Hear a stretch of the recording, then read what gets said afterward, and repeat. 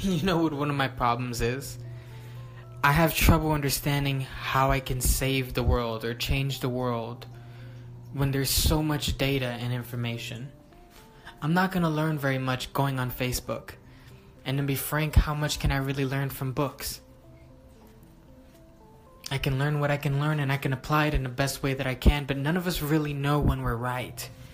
We try our best with the limited amount of information that we have, and even more so, the limited amount that we absorb through our bodies. I can't see all the colors in a fucking rainbow. I can't hear all the sounds that my fucking dog can hear. A beagle can smell more levels of whatever than I can. And I get it. That sounds a little woo-woo. It sounds a little bit outside of the box. But this shit is real. Like, let's put that in perspective. And for a moment, let me sit inside of the fact that I don't know as much as I think I do. That the filter that I call my ego is extremely limited. And that sometimes the ideas that I think are completely amazing and applicable to the world aren't very palpable. Because they come from my limited little primate brain trying to conceptualize the world in a way that I can make sense from the chaos. That I can somehow understand a malevolence that is tainted with chaos and put it back in order. That I can somehow banish Seth into the background with the fucking hyenas and live jointly with Osiris, connected and revivified by my tradition.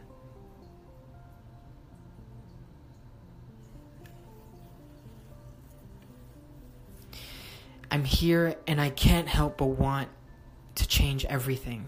And I have to accept, I'm sitting here and I have to accept the fact that I can only change what I can change. That I can, if I really apply myself, if I really push my limits, but not push myself just to the brink before I've gone too far. And I have gone too far before. It's one of the reasons why the blood vessels in my head are recovering. It's one of the reasons why my knee just stop clicking. It doesn't click anymore. It's fucked up though. It's one of the reasons why my toe is finally, the swelling's gone, and it's one of the reasons why my endocrine system and adrenal glands are finally coming back in balance. It's one of the reasons why my kidneys are finally aligning themselves. It's one of the reasons why my psyche is recovering from the trauma of high doses of psychedelics and, I guess, philosophy. Working through my problems in my past and so on. I'm here. And I'm, especially with this whole gun reform thing lately, and I'm looking like, damn, like this is such a complicated problem, there's so many layers to this. Like, do we want kids with guns? Fuck, like, no, we don't want anyone irresponsible with something that can kill shit. We don't want, like, that's big. And then that somehow is connected to later conversations that we need to have, or whether or not even us as fucking adults should have access to nuclear weapons. Like, are we wise enough to have the power to end civilizations? I mean, these things are deeply connected. I know they don't seem like it right now, but there are layers of shit that goes on, and nobody, I think it's William Reich that said, nobody, there's no power, there's no government, there is no state attorney, there isn't shit that can test and know the power of tomorrow, the truth of tomorrow, the technology of tomorrow. None of us know what that looks like. And these things are layered. And they tend to come in patterns, which is why if you don't know your history, you're doomed to repeat the same pattern over and over again. Because insight is useful. You can know yourself inside and out. You can have such deep insight and judgment and discernment, it's ridiculous. But unless you're revivified with that which you don't know, with the patterns that have accumulated throughout our history, then you're doomed, you're cursed with your own insight.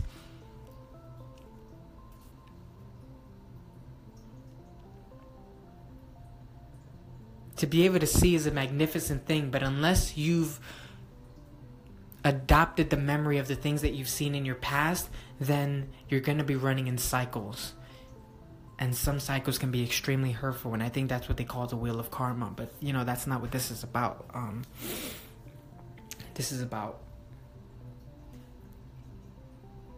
It's about gun reform, I guess.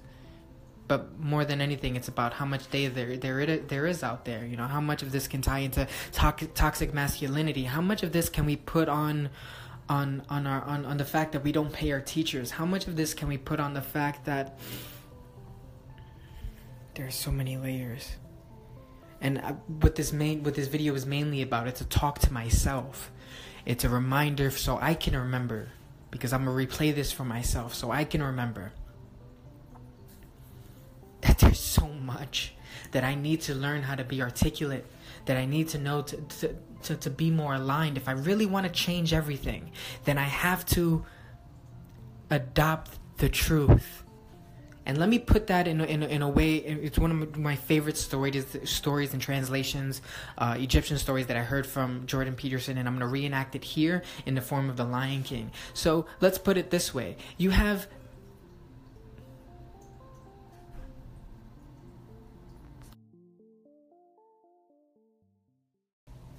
Sorry about that. I was just interrupted.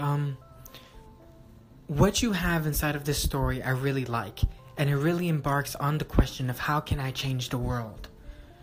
You change the world not just with deep levels of insight, because all of us, when we're super young, we're insightful.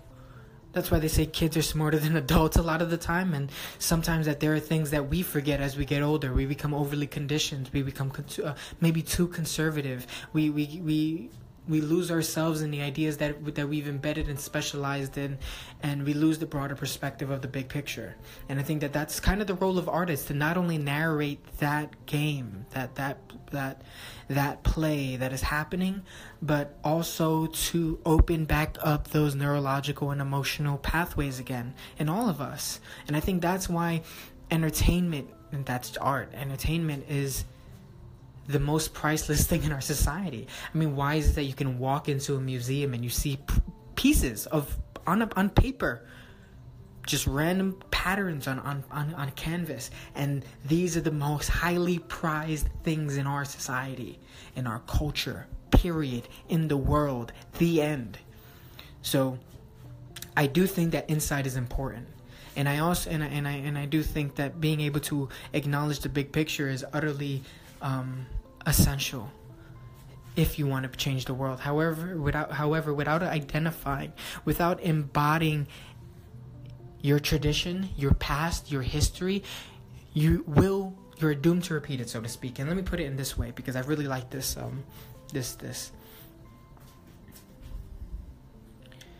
In The Lion King, you have Osiris, who can be paralleled with Mufasa. And Mufasa, he's old and he's willingly blind. He's been a great leader and he resembles structure. He's structure, but he's old and willingly blind. Why? Because that's what happens to all of us. We specialize on something for our careers as we get older, and then we hone in on the thing, but it makes us blind to so many other things. That's one of Miyamoto Musashi's teachings also. And he's so old and willingly blind that he's blind to the malevolence of his brother Seth. Or in The Lion King, as you can call him, Scar. That's that parallel. And these parallels are told throughout different religions, and you get the same story repeated over and over again. And these are the familiar patterns. Scar waits for the opportune moment. Why? Because chaos tainted with malevolence always waits for the opportune moment, and you can never destroy it. It comes back, always. Can't be killed. Chaos tainted with malevolence is part of the world. It is necessary because nature is merciless. He kills Mufasa. And Isis, the woman to Osiris, she goes into the underworld and she has her kid. So this kid is Horus, and he's born into chaos. He's born into the underworld, just like all of us are born in chaos. We're born as open as we can be. And the only difference between Osiris and Horus, his son, besides the fact that Osiris is dead, or I shouldn't say dead, but his ripped apart by his brother Seth and scattered. Why? Because that's also what happens to old and willingly blind structure. It's scattered. It's everywhere in pieces. And besides that difference, Horus can see. He can actually see. And he grows up inside of chaos, and then he comes to a battle with Seth. And Seth takes one of his eyes. And why is that? Well, if you're going against chaos tainted with malevolence, the chances that it's going to traumatize you, that it's going to damage your vision, that it's going to damage your consciousness is extraordinarily high. What you do with that trauma is the moral of the story. After he essentially wins the battle with Seth, he banishes him from the kingdom and puts him to live with, I guess, where Scar ended up going with the rest of the hyenas, back into the Netherlands, into the dark part of the world that no one goes, where people hardly travel to. And we're all exposed to that when we're young, and there are brief glimpses of that when Simba meets the hyenas, but it's not the point of this.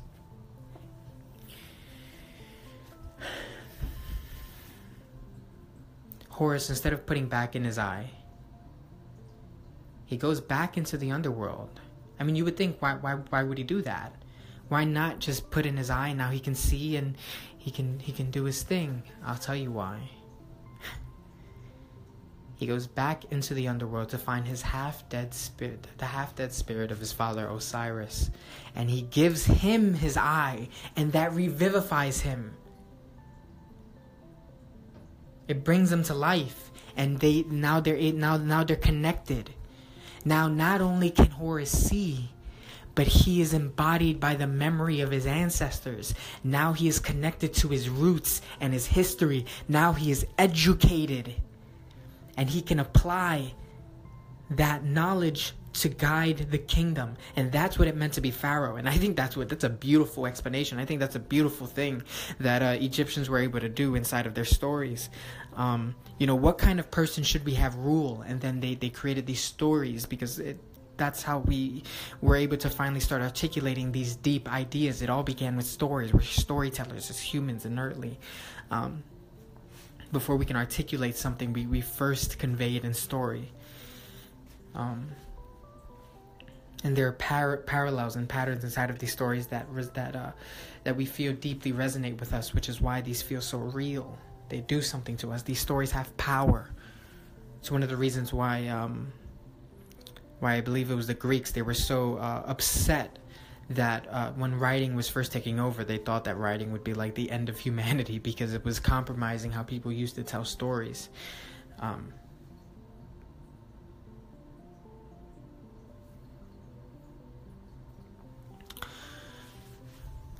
So now they rule jointly over the kingdom, and that's what it means. So that's why I say that it's not just important to be insightful.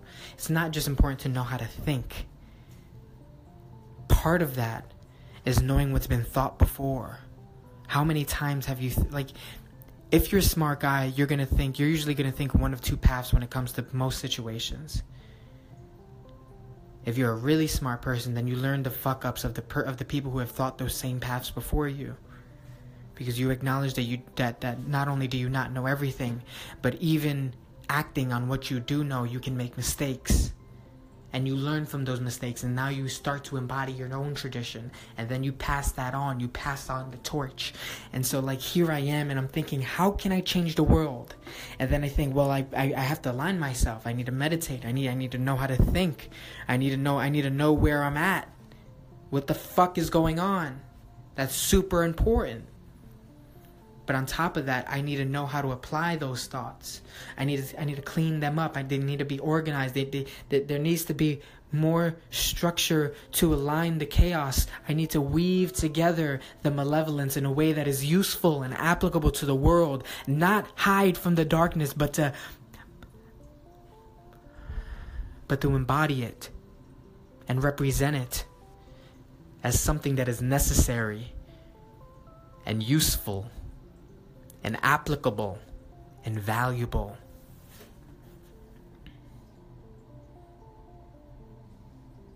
There's so many layers to shit. The best that I can do is the best that I can do. So if I could sit here and just think and figure it out and work on my energy and work on the different philosophies that have been weaved through time, embody the different Osirises of different cultures and represent them, and embody my darkness and express its value.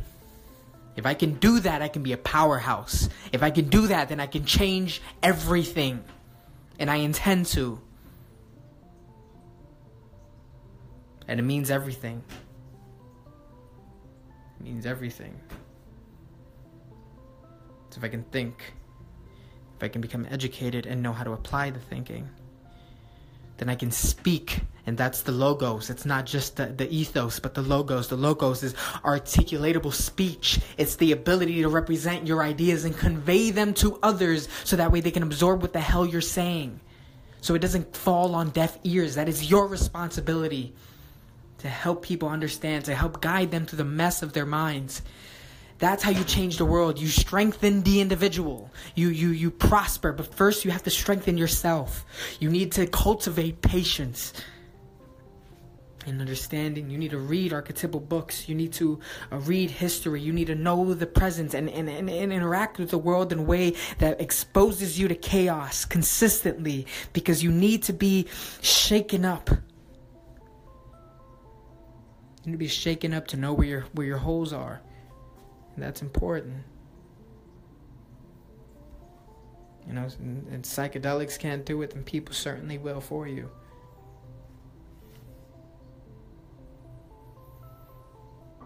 So yeah, how do you change the world? How do you function when there are so many different layers to reality and we're not entirely sure on which path to take? I would say it's simple. You learn how to be, and then you learn how to act. And I think that that's one of the main points of religion. You know, these are behavioral truths, not necessarily material truths. They're the foundation of the material truths, and they apply them, and that's how you push forward. And, you know,